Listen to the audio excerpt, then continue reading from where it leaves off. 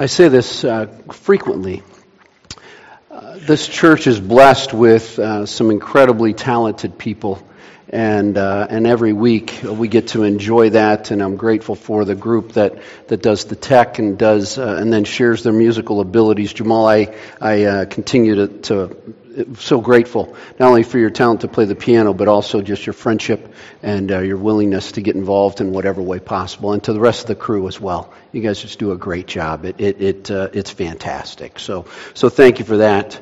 I want you to wrestle with a question for a brief moment, and I'll get to the answer of that question in a brief moment. And the question is this: which of your five senses is the most powerful? I want to throw out a few stats for you.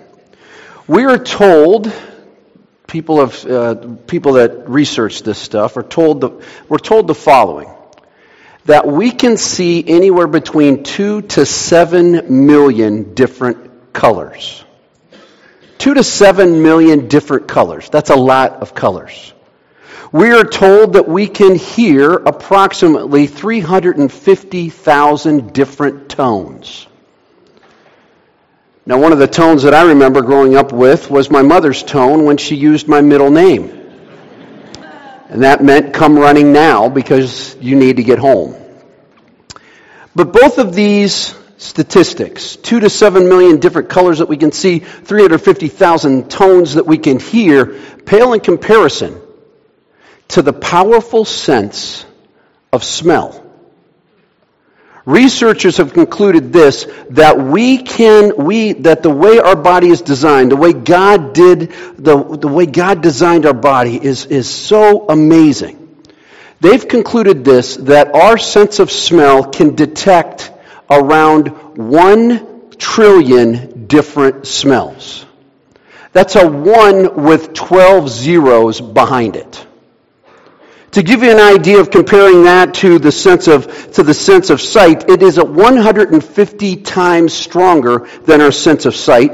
It is 2.8 million times stronger than our sense of hearing.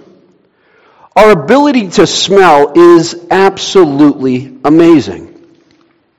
We can smell all these different things, and there was a period in my life where I was only able to smell one thing. I was 14 years old. I was playing Little League Baseball with this crew of guys that we had been playing baseball since we were in 5th grade. We were having a blast this particular season, and the reason why is because we were undefeated after 8 games. All of us, before each game, would look at each other and say, we're still undefeated, we're still undefeated. We were excited. We couldn't believe it. And so before this game gets going, I was asked to help warm up our starting pitcher that day. His name was Lanny Quigley. He and I were in a band together. We broke up after we did one song. It was difficult. But I started warming him up, and Lanny had 2 different types of pitches. A fastball and a faster ball that either broke down or broke up at the last very moment. And so I agreed to warm him up. Lanny was firing the ball in there. We were having a great time. We were joking back and forth a little bit. And he kept throwing them. And I said, Lanny, you need to calm down just a little bit. The game's not going to start for another 20 minutes. Just get loose. He says, I'm in the zone, or whatever he said. I can't remember the exact words. And so he fires a pitch, and then he fires an even faster pitch. I had the ball lined up perfectly with my catcher's mitt. Now remember what I said. His faster pitch either broke up or it broke down. This one decided to break up. It went over the top of my catcher's mitt nonstop into my face. Nonstop. Blasted my face and nailed me right in the nose. I instantly fall over. Marshall Henley, he was the drummer in the band that I was in with Lanny that broke up after one song. Marshall Henley is warming up in the outfield, and he comes sprinting over because he saw what happens, and I'm laying there, my eyes are closed, and he looks down at me and says the following. I'm assuming he's looking down at me. He's looking at me, And he's about 2 feet from me, and he says, "Dude, are you dead?" Because I wasn't moving. And I'm in a state of shock. And so I immediately start laughing. I said, "I think I'm okay." My mom, my dad come running over, and the next thing I know, I'm in the car going to the hospital to get to the ER, and they're going to do x-rays. The x-rays show that my nose is completely, for lack of a better word, obliterated. I have cartilage all the way over to here. My nose is just gone. The amazing thing was this: no blood. We have no idea how that happened. Maybe that means I'm a bloodless individual. I don't know, but I couldn't believe it. But my nose is completely, it's just gone. And the doctor said, we are going to need to do some type of surgery after the swelling gets down. And so we agree. I go in, I have the surgery. And one of the things that they didn't tell me was what was going to happen after the surgery. So the surgery happens, and your nasal cavity is huge, by the way. And so they end up, to make sure that the reconstruction stays put, they end up having to pack all this stuff into your nasal cavity to keep everything set. Some of you are going, "John, your nose doesn't look very well for a reconstructed nose." So for the next 4 weeks, the only smell I had was of that packing stuff in my nasal cavity. Now imagine what that smells like. Well, you probably can't unless you've had a nose broken. But the reason why I'm pointing this out is this, is that all my sense of smell, all 1 trillion different smells that I could experience in my life were now limited down to 1. It was taken away from me. The powerful sense of smell leaves an impact on us all the time. There are different smells that when you're coming or going somewhere, or you enter into a room and you smell something, you're saying, "Those are cookies," or "That's this," or "That's that," or perhaps they even bring up a memory that you have in your past. There's this one particular smell that smells just like what I smelled for that month. And when I smell it, I instantly go back to Marshall Henley asking me the question, "Dude, are you dead?" We look at this powerful story in the book of John, and I invite you to open your Bibles to John chapter 12, as we look at this story that involves smell. It was such a powerful experience that we're still talking about it almost 2,000 years later. Listen to what happens, starting at verse 1. 6 days before the Passover, Jesus came to Bethany, where Lazarus lived, whom Jesus had raised from the dead. Here a dinner was given in Jesus' honor. Martha served, while Lazarus was among those reclining at the table with him. Then Mary took about a pint of pure nard, some of your Bibles might say spikenard, an expensive perfume. She poured it on Jesus' feet and wiped his feet with her hair, and the house was filled with the fragrance of the perfume. But one of his disciples, Judas Iscariot, who was later to betray him, objected. "Why wasn't this perfume sold and the money given to the poor? It was worth a year's wage." He did not say this because he cared about the poor, but because he was a thief. As keeper of the money bag, he used to help himself to what was put into it. "Leave her alone," Jesus replied. "It was intended that she should save this perfume for the day of my burial. You will always have the poor among you, but you will not always have me."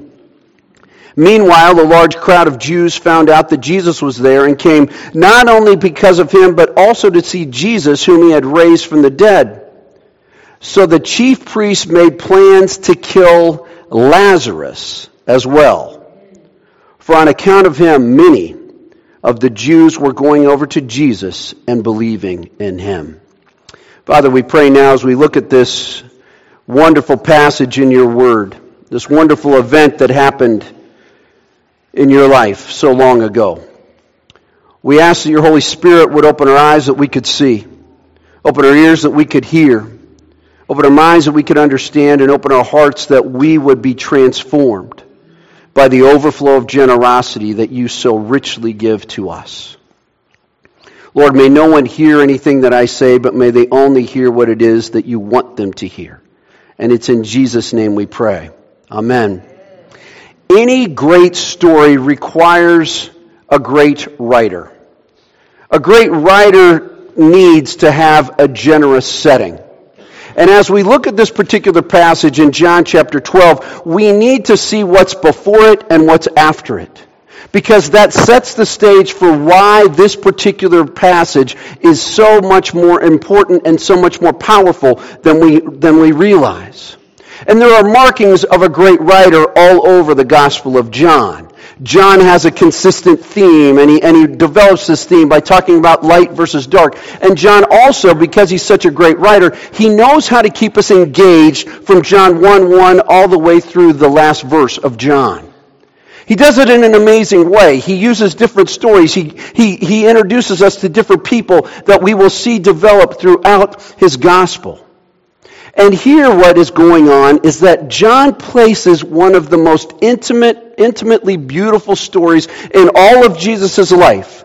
He places it right smack dab in the middle of two tense situations, two very intense situations.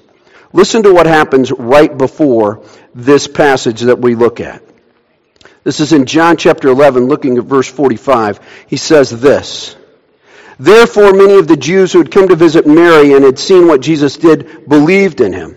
But some of them went to the Pharisees and told them what Jesus had done. Then the chief priests and the Pharisees called a meeting of the Sanhedrin. 'What are we accomplishing?' they asked. 'Here is this man performing many signs. If we let him go on like this, everyone will believe in him, and then the Romans will come and take away both our temple and our nation.' Then one of them, named Caiaphas, who was high priest that year, spoke up, 'You know nothing at all. You do not realize that it is better for you that one man die for the people than that the whole nation perish.' He did not say this on his own, but as high priest that year, he prophesied that Jesus would die for the Jewish nation, and not only for that nation, but also for the scattered children of God, to bring them together and make them one. So from that day on, notice this, they plotted to take his life. Therefore, Jesus no longer moved about publicly among the people of Judea. Instead, he withdrew to a region near the wilderness, to a village called Ephraim, where he stayed with his disciples." Jesus now is a marked man. John's been revealing this slowly, and now he comes to this place in his gospel where he says, Jesus is marked. He's so marked that there is nowhere he can go publicly where people are not going to be looking for him. And then John shares that story that we're going to look at a lot more closely, and John wraps up that story by saying this. In verse 10 of John chapter 12, he says, "So the chief priests made plans to kill Lazarus as well. For on account of him, many of the Jews were going over to Jesus and believing in him." This generous setting that John is setting up is right smack dab in the middle of two places where Jesus Christ is now going to be killed, somehow, some way. People are not thrilled with Jesus. And so as John, I don't know what was going on in John's mind as he was penning the gospel, but I would imagine he said this is really intense stuff. I am going to now put in that story where Mary anoints Jesus with perfume. You have this incredible tension before and after, and in the middle of that, John puts this story that is easily one of the most beautiful, intimate stories in all of the gospel. And to add weight to it, it is one of the few times in all of the Gospels where we see Jesus receiving ministry. So often we focus on the ministry that Jesus Christ does. He heals people. He restores people. He does all these wonderful things. He turns water into wine. He feeds over 5,000 people, probably more like 10 to 12,000 people in one thing with 5 loaves and 2 fish. He walks on water. We see all these amazing things that he does, but yet we forget that people ministered to him as well. Mary reaches out to Jesus and ministers to him in one of the most generous, overflowingly beautiful ways that anyone had ever done. John chapter 12, verse 1. 6 days before the Passover, Jesus came to Bethany where Jesus lived, whom Jesus had raised from the dead. Here a dinner was given in Jesus' honor. Martha served while Lazarus was among those reclining at the table with him. Then Mary took about a pint of pure nard, an expensive perfume. She poured it on Jesus' feet and wiped his feet with her hair, and the house was filled with the fragrance of the perfume. We have a generous setting set up by John, the gospel writer, and now we have a generous opportunity taken advantage of by Mary, Lazarus' sister. Jesus had raised Lazarus from the dead. And as a thank you gift, Lazarus and his sisters said, "We need to have Jesus over for dinner." How significant was this event? Consider this. We're still talking about it 2,000 years later. Imagine having a dinner event at your house this upcoming week, and they are talking about it in 4018. That would be something else, wouldn't it? I'd love to be involved with that dinner. But we're talking about this event that happened 2,000 years ago. That's how significant this event is. It provided an opportunity for them to say thank you to Jesus. It provided an opportunity for them to say, "You truly are amazing." And so everybody's seated. And Martha comes in, and Martha does what Martha always does, which is she serves. Now, one of the things that we need to understand here is this: is that when there was a dinner meal, when there was a dinner honoring someone, all the men stayed in one room, and once they are served, women stay out of that room. They do not enter in anymore. And so you have this scene where Jesus is reclining around the table. That's the way they ate back then. He's reclining around the table. They've been served this food. They're enjoying one another. And then she entered. She entered. This scene was ripe with tension once she walked in the room. All conversation that is happening at that time around the table ceases. Because how dare this woman walk into that room? It was an amazing opportunity for Mary to be generous. She walks into that room. And as she walks into that room, all eyes go from looking at Jesus to now this woman who had the audacity to break all types of cultural norms at that time. The audacity to not only break all types of cultural norms, but then to go directly to the person of honor. That scene was tense. That scene was filled with all types of confusion as well. And notice this: Jesus does not stop her. The scene is tense. And then we read these words. Verse 3, she took about a pint of pure nard, an expensive perfume. This perfume, this expensive perfume, and we'll talk about the expense in just a moment, but we need to talk about that right now. We need to talk about the jar that it was held in. It was an alabaster jar. This jar was only to be broken. It was only to be broken on the most special occasion for a woman. It was part of her dowry. It was only to be broken on the night that she and her husband wed. It was something that had been handed down to her from her father, and it was vital, it was priceless. It wasn't just a jar. It was something of great value because it held within it something of great value. This wasn't some recycled plastic thing that we have at Star Market or whatever.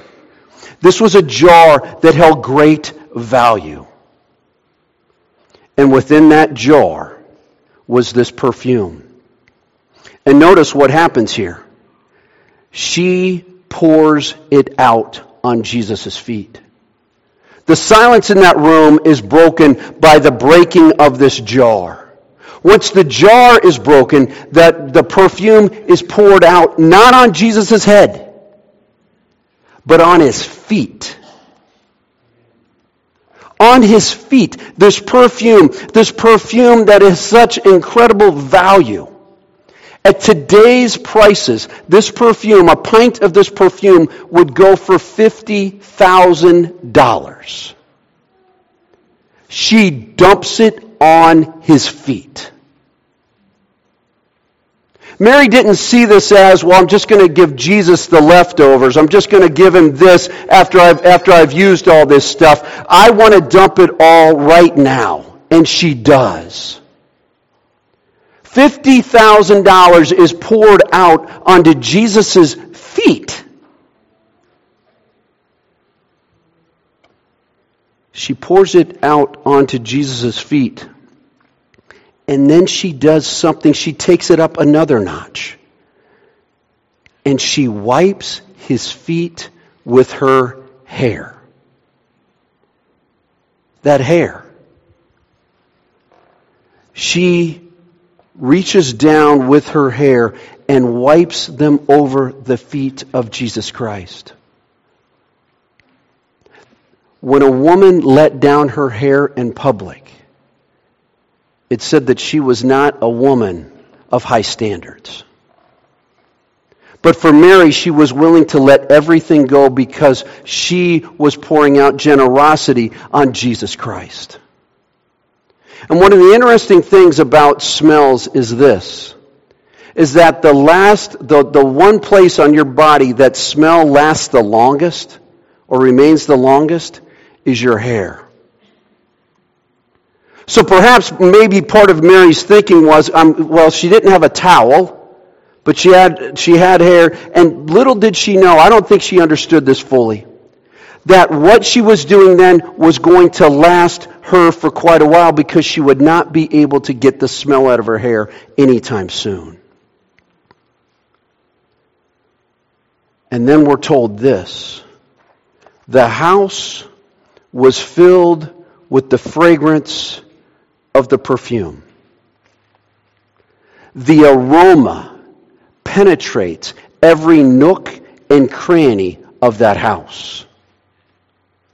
There isn't a single molecule in that house that is not affected by the smell of this perfume. The aroma goes everywhere. Now, let me be somewhat a little graphic with you. This is a room full of smelly men who do not have on socks, who have walked who knows how far to get into this room. Yes, their feet have been washed with water, but yet it probably smelled in that room. No offense, fellas, we smell. And into that, Mary enters. And into that, the room is changed from a smelly guy room to the beautiful smell of this perfume. Generosity always leaves an aroma. When you and I extend generosity, it leaves a mark. Things are changed. The ugly smells of life are alleviated for a brief moment. She does this. She violates so many things, but here's why she does it. She does it because Jesus Christ had given her back her brother. He had brought back her brother from the dead. Remember this as we go through this generosity series. I talked about it last week. God is the one who gives and gives and gives. Jesus Christ gave Lazarus back to his family. Mary is simply responding to that incredible generosity. It's not because she could ever do anything to fully pay Jesus Christ back, but she gave everything she could. She was overflowing with generosity because of what he did in her life and for her family. And we see this, and you can't help but sit there and think, wow, this is absolutely amazing. What a beautiful story. Let's see what happens next, because it's got to get better. Verse 4. But one of his disciples, Judas Iscariot, who was later to betray him, objected. Why wasn't this perfume sold and the money given to the poor? It was worth a year's wages. It's silent. People are in awe of what they've just witnessed. The perfume is permeating the air. The aroma is everywhere. You cannot get around how beautiful this scene is. And then, bam, right in the middle of it, Judas says, this was a waste. When we extend generosity, so often we think it's going to be met with, oh, wasn't that a nice thing? But oftentimes it is met with, you just wasted your resources. That's what Judas says here. He says this was a complete waste. The money should have been given to the poor. And again, we have another instance in John's gospel where we have a case of Judas' exasperation. I don't know about you, but when I read through John's gospel every single time, I want Judas to do something different this time. He exasperates me. He's one of the 12 that's with Jesus, and I sit there thinking, how did you miss it so badly? And he misses it again and again and again. And when Judas makes that statement, the entire mood in that room changes. Perhaps people to that point had forgotten that Mary had violated all types of cultural norms, and they were sitting there thinking, this is absolutely an amazing event that we've just witnessed. Perhaps they're thinking, this generosity is overwhelming, I don't know what to do. But Judas immediately brings them back to reality and says, what she did was a waste. Have you been there before? Have you been there where you've extended generosity and people respond with, you just wasted your resources? For many of us, it happens. But notice what John tells us here. Because it looks like Judas he's got some things going right for him. But in verse 6, he did not say this because he cared about the poor, but because he was a thief. John never cuts corners. As keeper of the money bag, he used to help himself to what was put into it. Self-absorption and generosity are always incompatible. And as you read through John's gospel and you encounter Judas, you see again and again and again, Judas is more concerned about himself and his view of how things should go than he is about Jesus Christ and how things really should go. Self-absorption and generosity are incompatible. When we're only looking out for ourselves, it's impossible to be generous. Jesus Christ is always looking out for others, and he's generous in that care. Imagine, and in a few weeks you can see this. Well, I hope it doesn't play out what I'm about to tell you. But imagine in a few weeks you're out shopping, you're doing your Christmas shopping, and you come out the door, And the Salvation Army has the bell ringers there, and they're doing their thing, and people are putting in money. And you go back to you're going to your car, you turn around, and as you turn around, the bell ringer opens up the kettle, reaches in, grabs all this money, leaves a little bit because he doesn't want to take everything, because then it would be too obvious that he stole everything, and pockets the money. What would be your response to that? One of anger, one of righteous indignation. How dare they do that? But that's what Judas was doing all the time with the money that people had given. Judas covers himself by saying this should have been given to the poor, and you know what? He had reason to say that. Passover was just around the corner, and during Passover they took an offering and they raised up money to help out poor people. And so Judas looks the part, but yet looks can be deceiving. And that's what happens to Judas. He calls out Mary's generosity and makes himself look so much better. And one last point before we move on is this. I want you to consider Mary's cost. Mary's cost versus Judas's cost. Mary gave generously. A $50,000 pint of perfume she pours out. And how much did Judas sell out Jesus for? 1 month's wages. Generosity always beats self-absorption. And here's what's great about Jesus. He has the last word. And he provides a generous defense. And look at verse 7. It says this, leave her alone. It was intended that she should save this perfume for the day of my burial. Now keep this in mind, Jesus didn't die that day. It's going to be a few days later. But he knows what's coming. And Mary does this. She does this generous thing.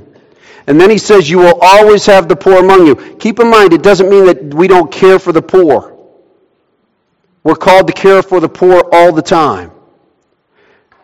But you will not always have me. You won't always have me. Jesus Christ always defends generosity. Always. He always defends foolish generosity, it seems. Look throughout the Gospels. We have a widow giving 2 small mites, and he applauds her because she gave everything she had. He takes 5 loaves and 2 fish, not just to feed the guys that are hungry there. He feeds over 12,000 people with those 5 loaves and 2 fish. Why? Because a little kid comes up to him, and well, I don't know if he came up to him voluntarily. I think the apostles grabbed him and said, you need to give this up. But he takes these 5 loaves and 2 fish, and does amazing things with it. When we are generous, Jesus Christ defends that. He defends it again and again and again. And he provides all of us, every single day of our lives, opportunities to be generous. And when we seize those opportunities to be generous, you know what's going to happen? We experience his defense. Leave her alone. It was intended for her to do this. It's intended for us to be generous people. And it was intended for God, through Jesus Christ, to generously pour out on us a love that can rescue us from whatever comes our way. God did not hold back. God gave everything. And in the process of giving everything, it leaves a sweet smell of reconciliation that penetrates this world that smells so foul that the only thing that can overwhelm it is the grace of our Lord Jesus Christ rescuing us so that people can experience true life. So I ask you this morning, one last question. When was the last time you experienced the aroma of generosity in your own life? Father, we pray now, as we think through this passage, we think through what Mary experienced and the courage it took her to go into this situation in such a way, knowing that she was violating these cultural norms, yet her generous spirit said, you need to do this. And Lord, I know this to be true, that there's great fear when it comes to being a generous person. We're afraid of how it'll be received. We're afraid of perhaps not having enough after we're generous. And yet, time and time again, you remind us that you're in the midst of the generosity. And so we pray that you would remind us of that once again. And that we would be moved to be a generous people. That we would be moved to not give leftovers, but to give our very best. Because you gave your very best in Jesus Christ. So Lord, move in our midst. May we be a generous people in response to your amazing generosity to us. In your holy name, Lord Jesus, we pray. Amen. We come now to this time where we remember the significant event of what Jesus Christ experienced for us. It's an event that, again, shows us how generous this God is that we have. It's an event that put him on the cross, and it's an event that Jesus understood to be so significant that he said, you need to remember this. You need to remember this every time you get together. Now, our tradition here isn't that we do this every day and every week that we meet. But our tradition here is on the first Sunday of every month. We remember what Jesus Christ experienced for us. That he gave everything so that we could then experience forgiveness and reconciliation. So the children are going to come in, they're going to try and find their parents, and as they do that, we are going to celebrate this event of remembering what Jesus Christ did for us.